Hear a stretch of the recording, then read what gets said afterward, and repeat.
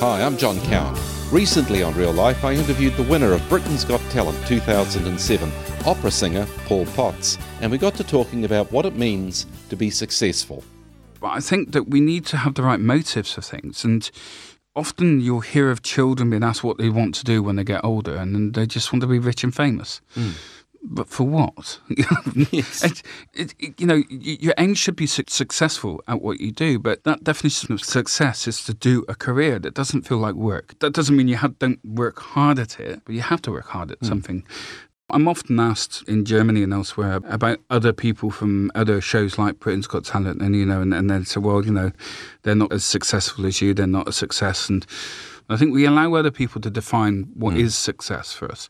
And I think we need to define it for ourselves. And if you get to do what you love to do, and that's what you do day in, day out, whether you're a doctor, a nurse, whether you're a bus driver, whether you're a train driver, whether you're a policeman, whether you're a singer, for me, the ultimate definition of success is, are you doing what you love to do? If your answer to that question is yes, then congratulations, you're successful.